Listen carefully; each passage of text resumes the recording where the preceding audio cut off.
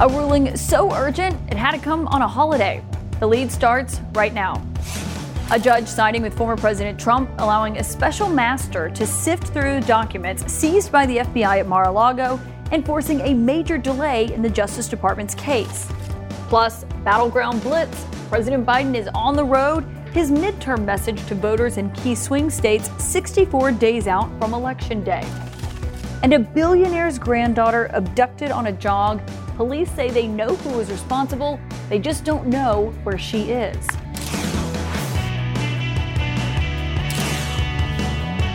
Welcome to this special edition of The Lead. I'm Caitlin Collins, in for Jake Tapper. We start today with our politics lead and a major legal victory for Donald Trump for now. A federal judge who was appointed by Trump has now granted his request for a special master, allowing a third-party attorney to come in and review the documents seized from Mar-a-Lago last month. Judge Eileen Cannon cited several reasons for her decision, including the potential stigma that Donald Trump faces after the search, plus what she calls, quote, swirling allegations of bias and media leaks. Trump's lawyers argued that he needed a special master because they couldn't trust the Justice Department. And in today's ruling, the judge said that federal investigators cannot continue reviewing the materials that they took until the special master has finished their work. Let's get straight to CNN's senior justice correspondent, Evan Perez. Evan, I know this filing is 24 pages long. It came out on this holiday, but what are the main takeaways from it? Well, Caitlin, the judge says that the reason for this action that she's taking is the need to ensure at least the appearance of fairness and integrity under the extraordinary circumstances presented. That's from her ruling today. What this means, though, is that the Justice Department has to pause its investigation, or at least its examination of these documents. The judge said that by Friday, what she wants is for the Justice Department and for the Trump lawyers to agree on a name of a person who she can appoint as a special master, as well as the parameters and the duties of this person, of what this person is going to be looking at. She also wants a timeline for these two sides to agree to.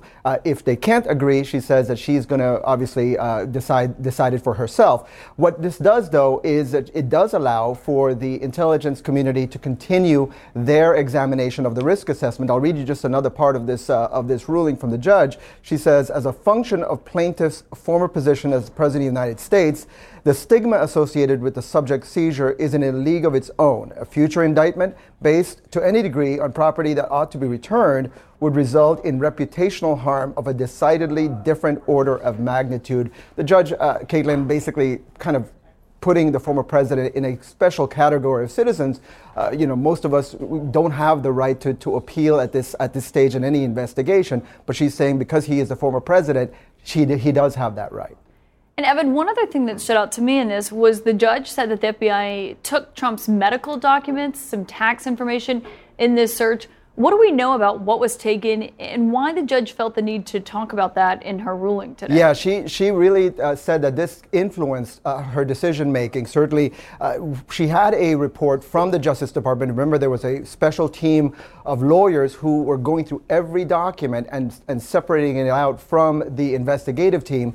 She said after reading their report, she found two instances in which documents were transferred from this group that was supposed to be perhaps have attorney-client privilege material and sending it over to the investigative team. And she also said that there was accounting information, tax information, as well as medical records that were seized by the FBI. These are the things that she cited as part of the reason why she felt the need to bring in a third person to oversee this. And Evan, how is the Justice Department responding to all of this? Have they said whether or not they want to appeal the judge's ruling? Yeah, one of the things they raised in court, Caitlin, last week was the idea that they wanted the judge to rule in a certain way, to structure her ruling in a way that allowed them for appeal. Right now, they're not saying that directly, but they say they're studying the ruling and they'll make a decision in the coming days as to whether or not to appeal. Evan Perez, thanks for that update. And joining me now to discuss is former Assistant U.S. Attorney Ellie Honig and former Principal Deputy Assistant Attorney General Tom Dupree. Ellie, I want to start with you. What, from your perspective in this ruling, did it seem was the judge's bottom line for granting this request from Trump's legal team? Well, Caitlin, really the judge's bottom line seemed to come down to a question of why not? Why would we not want to be as careful as possible here to bring in a third-party independent outsider to make sure that all rights and privileges are protected here. This is a win for Donald Trump, no question about it, for now at least. But it's also important that people understand this is not ultimately likely to prevent DOJ from bringing a charge or not bringing a charge. The bottom line result, yes, DOJ will have to go through this process. It will be a burden. It certainly will take time. But ultimately, the only documents that are going to be kept out of DOJ's case are documents that are privileged. And they shouldn't be using privileged documents. They shouldn't want to use privileged documents. So Donald Trump has won this battle, but the war remains very much unresolved. It does remain unresolved. As people have noted, it may delay the case. It's not going to derail this investigation. Tom, I wonder, given you've worked at the Justice Department, how do you think that they will respond to this? Do you think they'll appeal it? Could they appeal part of it, but not the entire ruling that they heard from the judge today? The Justice Department can appeal this ruling, and my prediction is that they will appeal this ruling. Look, the court that they would appeal to is the 11th Circuit Court of Appeals. It sits in Atlanta. It's a conservative court, so they're not going to have judges who may be ideologically sympathetic to some of these arguments. But if you're in DOJ's shoes, I think today's ruling is a serious roadblock. It's going to slow down their investigation. And if you're in DOJ's seat, why not take your shot on appeal and see if you can get this thing reversed? Yeah, and they haven't said yet how they'll respond. They said they're weighing their options. Of course, they likely saw this coming because the judge had signaled her intent. Ellie, when it comes to executive privilege, the Justice Department's view is that Trump doesn't have executive privilege. He's no longer the executive. He is no longer president. But in the ruling, the judge seemed to say, not that Trump definitely does, but kind of instead left this role of executive privilege as an open question here. What did you make of that? Yeah, DOJ overstepped a bit in their brief. They tried to argue in sort of conclusory fashion Donald Trump's a former president, hence he has no ability to invoke executive privilege. But the judge, I think, correctly pointed to a Richard Nixon case, not the tapes case, but one that came a few years later in 1977, where the court essentially says it is difficult for a former president to invoke the privilege, particularly where the current president disagrees, but it's still possible. And in fact, the current Supreme Court this year, in a case involving January 6th committee and the archives, essentially said the same thing. They said it's a serious uphill climb for a former president, but it's not impossible. And for that reason, again, let's be careful. Why not cover all our bases and bring in this independent third party? And Tom, what do you make of the executive privilege argument that you saw and what the judge said today? What did you read into it? Well, I was going to say executive privilege is one of those things that lawyers love to talk about. Everyone likes to debate it, but there actually isn't a lot of case law giving concrete guidance out there as to when it applies and when it doesn't apply. I think in this case, the president's legal team is going to have two challenges. One is they're going to have to persuade the judge ultimately that executive privilege can be invoked by a former president against the current president. That's a challenge. Number two, even if it does apply, I think the president's going to have an uphill battle in claiming that a lot of these seized documents are actually covered by executive privilege. So once they actually get to that, and that was kind of the surprise here, is that it wasn't just what's an attorney-client privilege, which isn't that surprising, but also this argument, which she said is a question for another day. Ellie, I do want to ask you about something that you saw in the New York Times over the weekend. You've written a book on Attorney General Bill Barr. He was asked by the New York Times what he thought about Trump's request for a special master, which was granted to him today by this judge. And Barr's response to the New York Times was, quote, "I think it's a crock." There you go. "I don't think a special master is called for." He has been very outspoken in his criticism of Trump, more so in a way than I think most people initially expected when it comes to this investigation. Yeah, Caitlin, I've been surprised it's suddenly a turnabout by Bill Barr, who, of course, spent his 2 years as AG backing Trump, essentially no matter what, I think, distorting facts, distorting the law, and doing really whatever he could to support Trump. Now we see him coming out and saying this search of Mar-a-Lago was absolutely justified. DOJ had no other choice. I think he's right on that. I think he was wrong on the special master. I think the judge today certainly disagreed with him. It's not nothing. It's not a crock of blank. It is an important way to preserve and protect rights and privileges. So I agree to some extent with Bill Barr, which I guess is a little bit of a departure from the norm. Many departures from the norm happening here. Tom, also in this today, the judge's reasoning included something. This really stood out to me. She said, quote, "The interest in ensuring the integrity of an orderly process amidst swirling allegations of bias in media leaks." This was something that I know as the Trump team was making their argument last Thursday that she brought up to the Justice Department, asking them, Jay Brad, who is the top official on this, about this idea of what's leaking from this and if the Justice Department is somehow responsible. He said he didn't know of anyone leaking, but obviously this information is getting out there. Were you surprised that she included that in her ruling? That line jumped out at me, too. It's not something you normally would see in a judicial order. I think what it underscores is that this case is extraordinary in so many respects. And that's really the theme that resonated throughout today's opinion, is the judge saying in so many ways, so many forms, this is a unique, unusual, extraordinary case. And this point about bias and media leaks and all that sort of thing, I think her point is to say this case has gotten unprecedented attention. It's captured the focus of the nation. And I, as a judge, want to ensure that as it moves forward, it does so in an orderly way, in a way with integrity, and a way that American public who's watching all this can have full faith and confidence that there's a neutral arbiter out there making these decisions. Well, sounds like they're going to get one. They have a deadline of Friday. Tom, thank you so much. Ellie, thank you as well for joining on this holiday. Up next, the current president, Joe Biden, is on a battleground blitz today and defining what he means by the term that he's been using lately, MAGA Republicans. Plus, they promised to change buildings named after Confederates, but that was more than 2 years ago. CNN is asking why so many of those names are still etched in stone.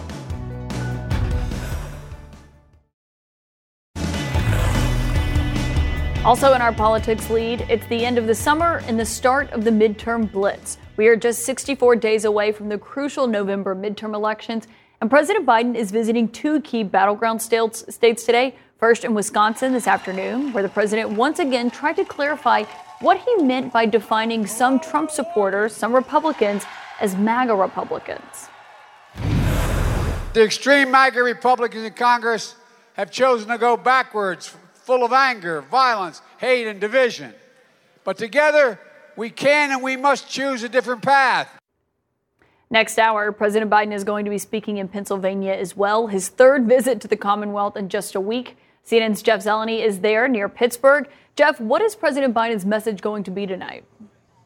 Well, Caitlin, President Biden has just landed here outside of Pittsburgh. He'll be making his way here where hot dogs are on the grill, hamburgers are on the grill. Labor union members are here to rally support and hear from the president. And we know from his speech earlier today in Wisconsin that President Biden is trying to tout his economic record. He's trying to tout his accomplishments over the second part of the summer that they believe give them some momentum going into the fall campaigns, now just 2 months from tomorrow. But he also, as you said, is drawing a distinction with Republicans. That may be the biggest takeaway message here. Again, trying to make the case that, in his view, not all Republicans are MAGA Republicans. So clearly trying to peel away some of those establishment Republicans, if you will, some of those independent voters who may not be thrilled with everything in the Biden administration, but certainly do not like the fact that the former president is front and center back in the campaign. Of course, he was here on Saturday. Donald Trump was rallying support Saturday in Wilkes-Barre, Pennsylvania, and President Biden, as you said, back for his 3rd visit in a week here in the Commonwealth.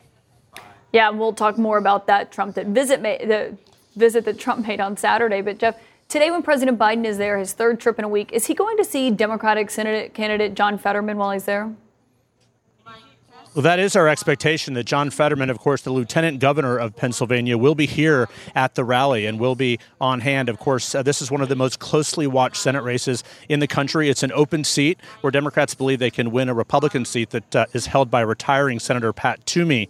And Pat Toomey is going to be appearing with Mehmet Oz, of course, the Republican nominee, tomorrow in Philadelphia. But today, John Fetterman is scheduled to be with President Biden. Of course, the reason that's significant is he is still recovering from a stroke that he had earlier this year. So he's only been sporadically campaigning. He's been picking up his campaigning, but that has been an issue front and center in this campaign. But we are told by aides to John Fetterman, they tell me that he will be here with the president. So certainly that is something that Democrats are eager to see because, again, this seat in Pennsylvania, why the president is here, is going to be certainly one of the most important Senate races in all of the country, Caitlin. Yeah, and the White House is feeling hopeful about it. Jeff Zeleny, thank you. Let's discuss all of this now with my panel, who is so gracious to join me on this holiday. Maria, I want to start with you because President Biden is on his 3rd trip to Pennsylvania. There is no hiding the strategy there, of course. But as he's been on the road, he's been making this distinction, kind of intensifying these attacks, not only on Trump, not surprisingly, but also on the loyalists to Trump that are still in the Republican Party, whether they be voters or lawmakers. Do you see that as a viable strategy that he's taking on for the midterm elections? Absolutely. I think it's super smart for a couple of reasons. Namely, I believe a lot of the Republicans who were done with Trump were hoping to be done with Trump once he was out of the White House. And what they've seen is completely the opposite, that Trump has actually injected much more energy into the extremist MAGA agenda following Republicans. And number two, more than 80 Republicans who do follow Trump's big election lie, who can be described as those extremist MAGA agenda following Republicans, won their Republican primaries, Caitlin. And many of them are running in positions that if they win in November, they will be able to control elections. And many of them have said, scarily enough, that they would not have certified Joe Biden's election.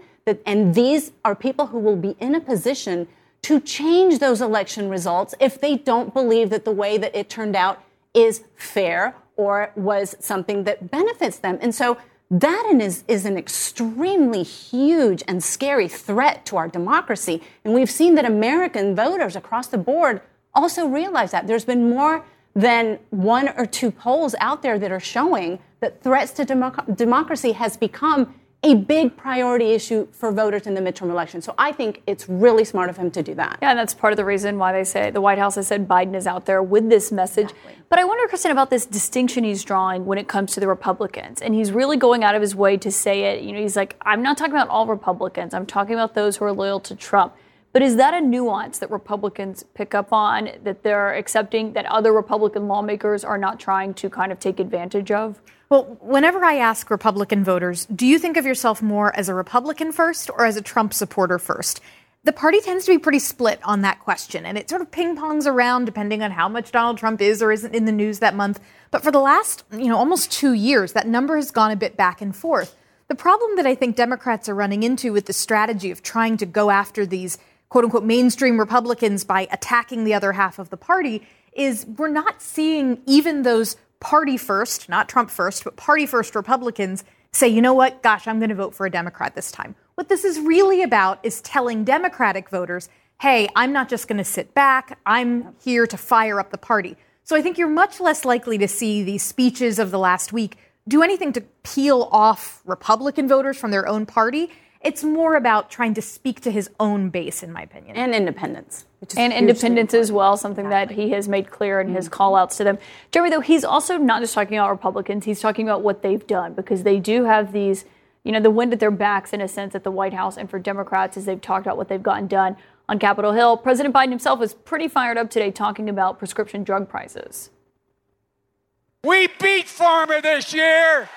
We beat Pharma this year, and it mattered. We're going to change people's lives. We finally beat Pharma. Jeremy, we both cover the White House. That's probably one of the most fired up instances that you've seen of Biden. Yeah, the last time I saw him this fired up was in Cleveland, and it was also in front of a union crowd. So I think that there might be something to the fact that when the president addresses these union voters, he really feels that energy. Yeah. What was interesting to me today is that not only was the president delivering this message, touting these victories, and also talking about these MAGA Republicans, but he actually started to meld the two messages together. And that is that he starts by talking about MAGA Republicans and the threats to democracy. But then soon enough, the lines get blurred. And suddenly he's talking about MAGA Republicans wanting to gut Social Security. He's talking about MAGA Republicans opposing every single Republican in Congress opposing the Inflation Reduction Act. So he is blurring those lines increasingly. And I think it's also very clear from listening to the president's speech today that just about every speech that the president delivers, especially in these key battleground states between now and November, he is going to continue to use this MAGA Republican line. Today is Labor Day. You thought maybe he would just focus on economics, just focus on his policy wins. No, he also brought this message as well. Yeah, what do you make of that, Nick? Well, I think it's something that Democrats see as a way to not only gin up base support heading into the midterms, but also try to reach out more to independent voters. I mean, we saw, President Biden's gains in approval rating lately came from a lot of independents who had gone away prior. Mm-hmm. That said, a lot of those voters were people that, at least in some polls, were showing that they would vote, that they disapproved of President Biden, but still wanted a Democrat in Congress. So this is why we see President Biden linking a lot of it together, both with this crystallized campaign message about Republicans and also showing voters what Democrats had delivered for them. Yeah, and Jeff Zeleny was talking about how important Pennsylvania is. Obviously, it's no surprise that we've seen President Biden there 3 times in just the last week alone. When it comes to the governor's race there, it's getting very interesting. It's been interesting, but it's getting very interesting with Josh Shapiro, Shapiro is running. He's the Democratic nominee for governor. He's running against Doug Mastriano. Right. He's really using abortion and Mastriano's stance there. And he actually dropped almost $17 million on the first ad of this fall campaign season focused on abortion rights and the impact he says it has on Pennsylvania's economy, saying, it's very clear that Democrats feel this is the momentum from this and that they are running on this and that is an effective way to run against a Doug Mastriano. I think that's exactly right, Caitlin. Not only because Doug Mastriano represents this sort of extreme view that Democrats can use to paint most of the Republican Party with in terms of wanting to take away a woman's right to choose, to have her be a second-class citizen in her own country, which is how women feel. But I'm sure he's also seen how successful that tactic has been recently for Democrats, right? New York 19, that's exactly what the gist of the whole campaign was. In Kansas, the referendum was tremendously successful, not just among Democrats. So I think this message about how Doug Mastriano represents the most extreme views and how he wants to impose that on all Pennsylvanians if he were to be elected, I think is extremely useful. And it also, I think, melds all of these messages together, right? Somebody who feels like Doug Mastriano does about abortion can be painted as a MAGA Republican. He can also be painted as somebody who wants to take us backward, who wants to take away the gains that President Biden, along with Democrats, have given not just the American people, but specifically people in Pennsylvania. And that's how the White House feels about this, too. I mean, they view this abortion ruling and the extreme stances by some Republicans with no exceptions for life of the mother, et cetera, as tying all of this together in terms of portraying the opposition, the Republicans, as extremists in many sense of the word. And the problem Republicans face on this is that while, yes, saying you want to completely ban abortions is considered an extreme position by most voters, it's also considered extreme to say you don't support any restrictions. And yet, for instance, the RNC today was circulating a clip of John Fetterman in Pennsylvania saying he wouldn't support any restrictions on abortion. That's not a mainstream position, but abortion is not an issue that's firing up Republican voters. So while you are likely to see Democrats pouring money into pointing out what they would say is Republican extremism, you are less likely to see Republicans sort of using what they would say is Democratic extremism in the same way. Well, and I wonder, how do Republicans feel with Trump back at the forefront? He's the one campaigning for them. Obviously, he's very popular. This was his message in Pennsylvania over the weekend when it came to his first rally since the FBI searched his home. The FBI and the Justice Department have become vicious monsters, controlled by radical left scoundrels, lawyers, and the media who tell them what to do. He's an enemy of the state. You want to know the truth? The enemy of the state is him and the group that control him. Is that the message that Republicans want Trump using on the midterm trail? As my colleagues and I have reported, there's a lot of frustration among Republicans that this is the kind of controversy that they're being forced to answer questions about and deal with right now, as opposed to talking about the economy, something that Republicans had seen as a much stronger suit. So, Republicans would much rather talk about gas prices and the like, but instead, Democrats and President Biden are able to then focus attention back on Trump with this back in the news. All right, we'll have to leave it there. Thank you to all of you for being here on this holiday. Happy Labor Day. Happy Labor Day. Up next, the woman set to take over one of the most powerful positions in the world. Her promises, her plans after months of scandal and an administration in crisis.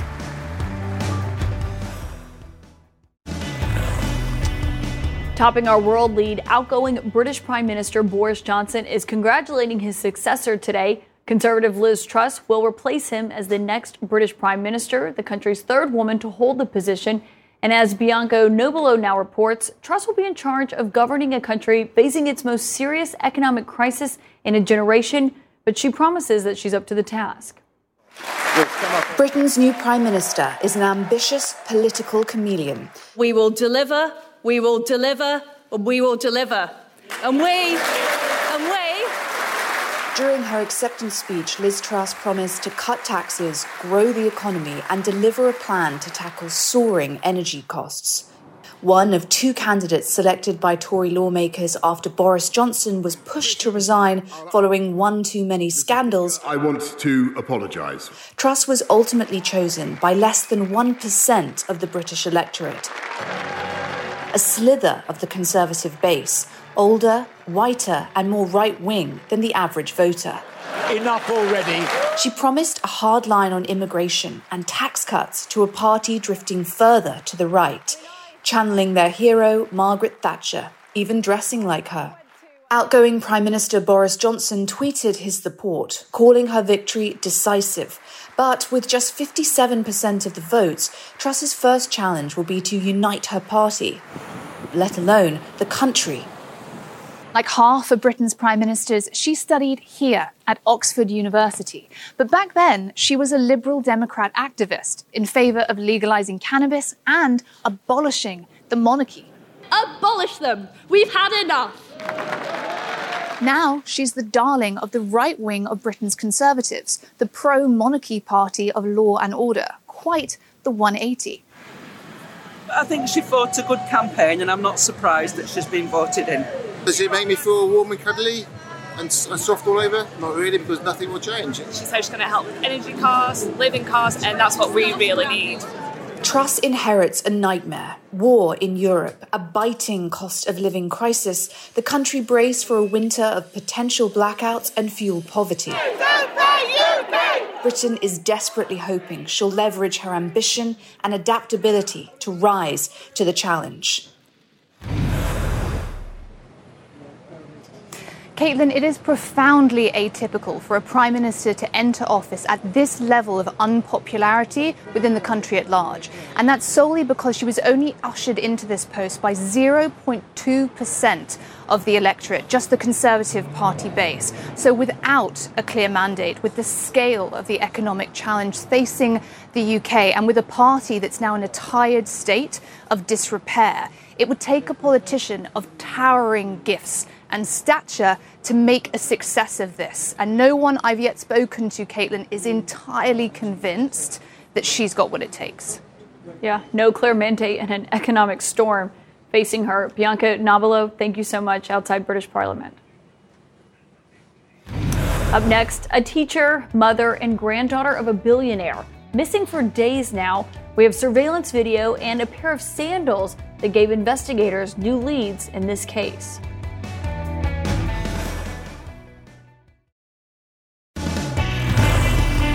And our world lead, the Canadian Prime Minister, just spoke moments ago about a string of stabbings that have killed at least 10 people and left 18 wounded. Police are warning the public to be on alert for these two suspects who are still at large, having left 13 separate crime scenes in their wake.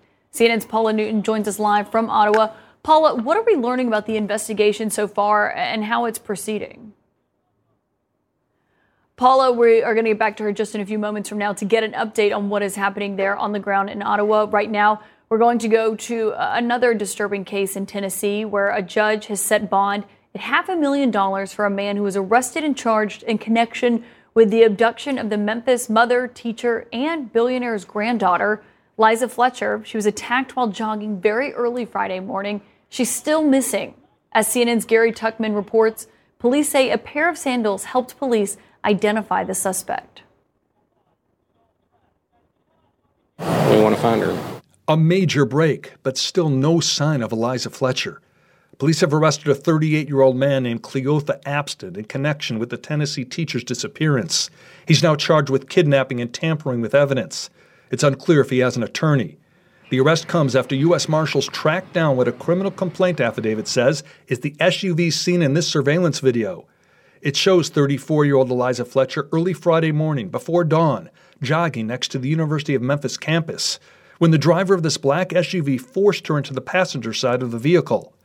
The affidavit against Apston, obtained by CNN, reveals the SUV remained in a parking lot for about 4 minutes. It said there appeared to be a struggle between the two before the suspect drove away. U.S. Marshals found the GMC Terrain near Apston's home. The vehicle had the same damage and partial license plates seen in the surveillance footage, according to the affidavit. Investigators contacted Apston's employer to help confirm the vehicle believed to be involved in Eliza Fletcher's kidnapping belongs to a woman associated with his address. In addition, the affidavit reveals DNA recovered from a pair of sandals found at the crime scene helped investigators identify Apston. It said surveillance video from a local theater showed Apston wearing the same sandals the day before Eliza's disappearance. According to the affidavit, Apston has declined to share Eliza Fletcher's whereabouts. Our concern is to locate Miss Fletcher, so if anybody knows where she's at, call the police immediately. Eliza Fletcher, who goes by Liza, is a wife, a mother of two, and a junior kindergarten teacher, at the St. Mary's Episcopal School in Memphis. She teaches, and then she has 2 young boys that obviously we're worried about, and just a great lady, really just the best mom. Eliza Fletcher is an heiress whose late billionaire grandfather ran Orgill Incorporated. The Memphis-based company is the nation's largest independent distributor in its field of hardware and home improvement, according to Forbes. CNN affiliate WMC posted a video statement from Eliza's family members, saying they have met with police and shared all the information they have. The family is offering a $50,000 reward through Crime Stoppers for information leading to her safe return. More than anything, we want to see Liza returned home safely. The family has offered a reward for any information that leads to her safe return. We believe someone knows what happened and can help. And Caitlin, we have this disturbing detail from about 22 years ago. This suspect today, back in 2000, he was found guilty of kidnapping a man, a lawyer here in Memphis, who got away. But he served jail time, 20 years in prison. He was released in November 2020, a little less than 2 years ago. He will go to court tomorrow for an arraignment. One more thing we want to add, 3 new lesser charges have been added today. They include identity theft and fraud use of a credit card or debit card of under $1,000. We don't know exactly what that means, but we can figure that it must mean that he's alleged to have stolen one of her credit or debit cards and used it. Caitlin? So disturbing. Also, the news about that previous arrest. Gary Tuckman reporting live from Memphis. Thank you for that update. I want to go back to Canada now, where that manhunt is also still underway after the series of deadly stabbings. CNN's Paula Newton is joining us live. Paula, what are we learning about this investigation so far? You know, the problem here, Caitlin, is that the trail has essentially gone cold, and it's been, well over a day now since they've had any sightings of those 2 suspects that you mentioned, both Damian Sanderson and Miles Sanderson. They are, of course, dangerous. What is interesting about this attack, and has been so devastating, unnerving for people in that community who are afraid the suspects will still come back, is the fact that the attacks were both targeted, police say, and random. At this hour, there are still 18 people who were injured, 10 dead, and really everyone wondering why there have been no sightings of these suspects. Are they hiding out, or are they laying in wait? And the issue here is the nature of these crimes. So vicious. These were stabbings. Firearms were not used, and they were absolutely brutal, according to the witnesses that gave their statements to police. I want you to listen now, though, to Justin Trudeau, the Prime Minister, talking about this just moments ago. Listen. Sadly, over these past years, tragedies like these have become all too commonplace. Saskatchewanians and Canadians will do what we always do in times of difficulty and anguish. We'll be there for each other. Be there for our neighbors, lean on each other, help grieve, and help heal. Now, Caitlin, while, those words may come as some comfort, so many people in the community are saying that they remain terrified. Police also saying that people should shelter in place, remain indoors. If they do see the suspects, they are not to approach them. They're actually to leave the scene and call police. At this hour, as I said, the manhunt continuing and spanning several thousands of miles. Caitlin? Yeah, you can't blame people from being unsettled because of that. Paula Newton reporting from Ottawa. Thank you. Up next, the red tape that is slowing down the process of removing Confederate names from buildings and schools.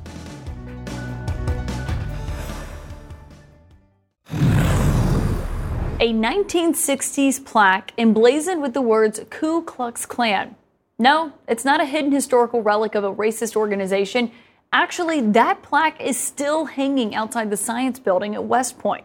Now, the Congressional Naming Commission wants the Pentagon to include KKK memorabilia in its efforts to identify and rename Confederate markers at military institutions. CNN's Nadia Romero reports on the obstacles blocking change at this site and others.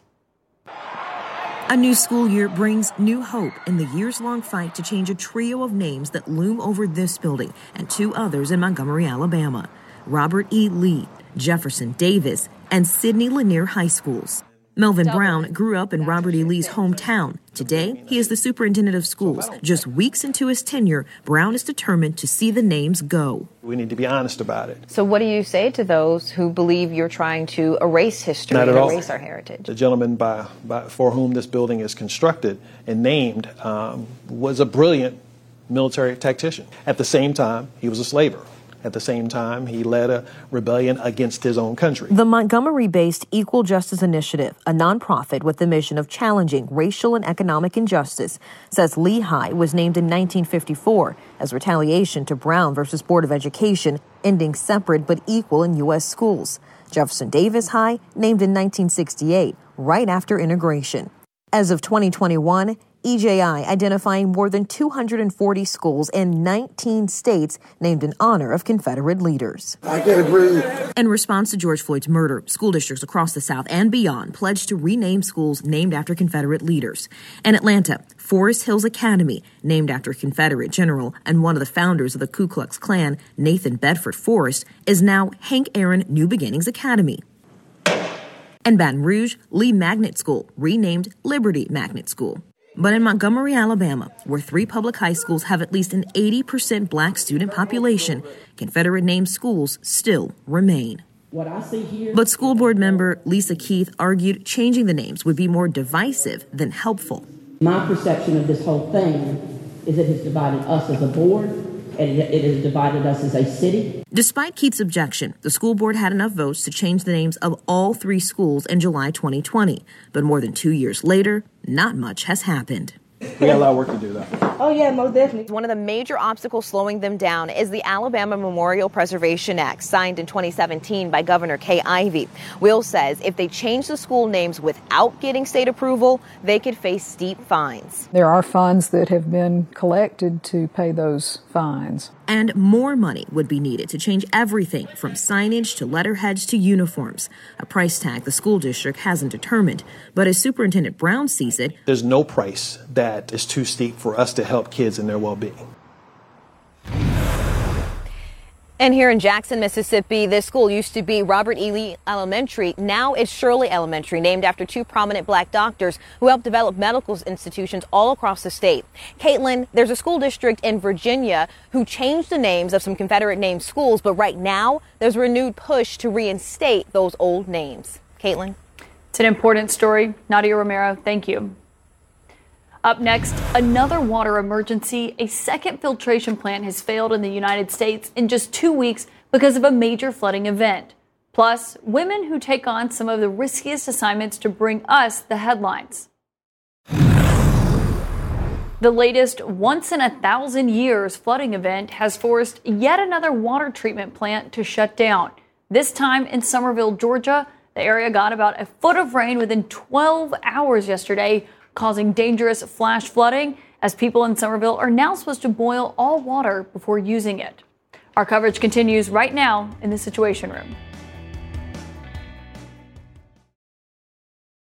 Quality sleep is essential, and that's why the Sleep Number Smart Bed is designed for your ever-evolving sleep needs. So you can choose what's right for you whenever you like. Need a bed that's firmer or softer on either side? Helps you sleep at a comfortable temperature. Quiets their snores. Sleep Number does that. Sleep better together. J.D. Power ranks Sleep Number #1 in customer satisfaction with mattresses purchased in-store. And now, save 50% on Sleep Number limited edition smart beds for a limited time. For J.D. Power 2023 award information, visit jdpower.com/awards. Only at Sleep Number stores or sleepnumber.com. I'm Dr. Sanjay Gupta, host of the Chasing Life podcast. In honor of our 10th season, we want to hear from you. Leave us a message at 470-396-0832 and tell us how you chase life. It could be used on an upcoming episode.